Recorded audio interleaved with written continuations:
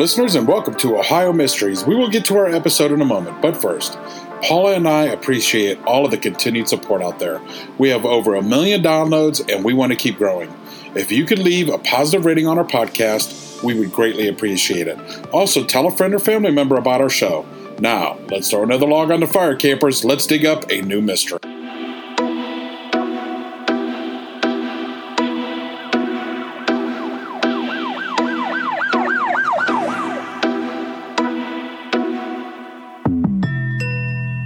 I'm your co-host, Steve Yoder.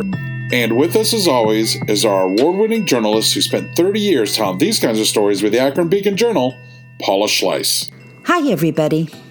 Not long ago, we had an episode about paper towns. Those are those non-existent hamlets that are added to maps for a variety of reasons. Most of the time, they are copyright traps.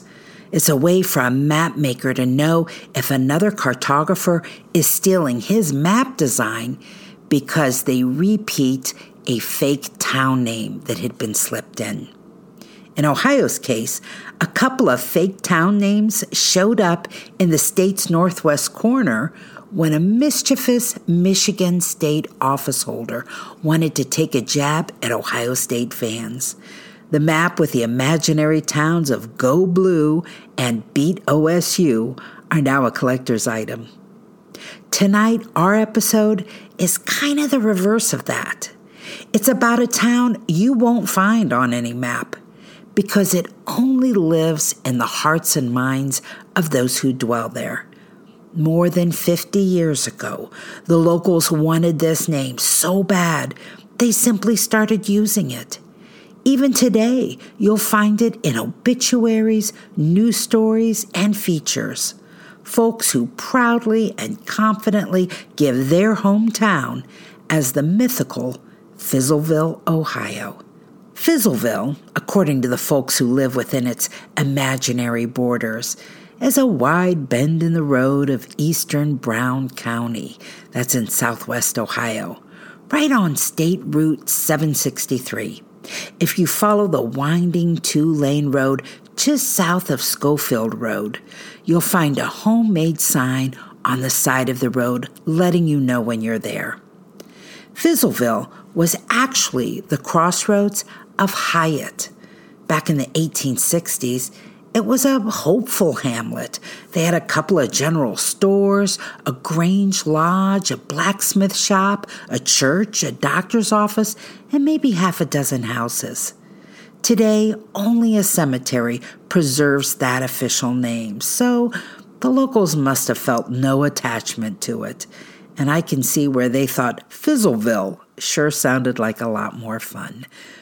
There are two versions as to why the folks of Fizzleville wanted to belong to Fizzleville and not Hyatt. One version is that perhaps 50, 60 years ago, some farmers were sitting around the general store one winter afternoon.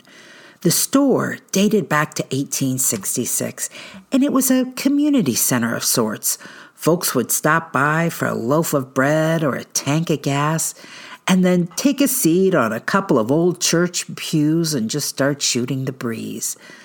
The store was really the only business in town, and one day the farmers took note of that and said, whatever the founders of Hyatt intended, it had sure fizzled out. Fizzleville would be a better name, they said, and everybody just started using it. Now, the more popular version of the birth of Fizzleville goes this way. The year was 1966, and a local men's bowling team joined a league that competed at some lanes near Aberdeen. That was a village to the south. They did horrible. They finished last place without a single victory to their name all season. Asked where they came from, they decided to just proudly embrace their failure. Fizzleville, they said. The next year, they called themselves the Fizzleville Five. When word got out, the families who lived in the area loved it. Now, I say families in the area. Frankly, there are probably about 200 people within 10 miles of the so-called Fizzleville town center. Frankly, there are probably more cows and horses in Fizzleville than people. But it caught on in a big way. Folks who didn't actually live in the imaginary Fizzleville started saying they lived in Fizzleville suburbs, North Fizzleville, or Fizzleville Heights. Then the Fizzlevillians went to work trying to win acceptance. The Hyatt General Store changed its names. The owners back then, Al and Patty Ronimus, were retired school teachers who bought the place because they didn't want the hamlet's only physical tie to history to fall in the hands of some insensitive outsider. The store was pure Americana. It had been frozen in time. The only things that would really be out of place from when it was built in 1866 were the electric cash register and the freezer. But the Ronimuses jumped on board fast with the name change. They even started selling bumper stickers that said, "I blinked and missed Fizzleville, USA," and hats that said, "Fizzleville Boosters."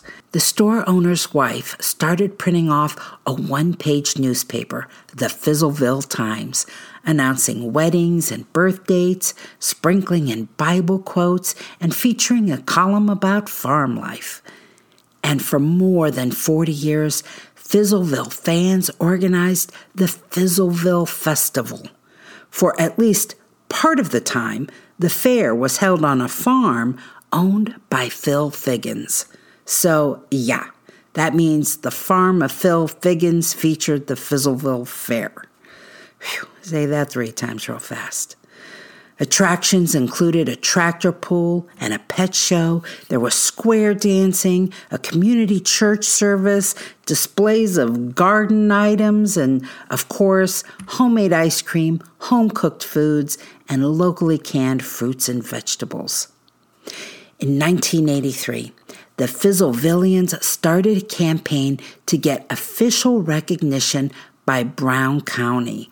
They wanted their town name on a map. There were news stories back then about their effort to do that, but I could find no follow-up story saying they got their way, and since I can't find Fizzleville on any map, I'm going to guess it didn't work. The Fizzleville Festival ran its course, and that charming general store, well, had burned down in 1986. The flames took it one October evening. An electrical problem was suspected, and it was mourned by the community and by outsiders. For 2 years in a row, a family motorcycle group that used to come in from Dayton every summer stopped by to drop off a wreath at the vacant lot in memory of the loss. If Fizzleville had a downtown, the general store was it, and now it was gone. Still, the Fizzleville entrance sign remains along State Route 763, and Fizzlevillians are keeping the illusion alive, even in death. In the past 10 years, residents like Edward Thomas, Sue Gast, Joseph Snap, and Richard Swope were among those who named Fizzleville in their obituaries. That's it for tonight, listeners. For photos, news clippings, and more on this and every episode, hop on over to OhioMysteries.com. Also, for more shows like ours, head on over to KillerPodcasts.com. We are a proud member of the Evergreen Podcast Network.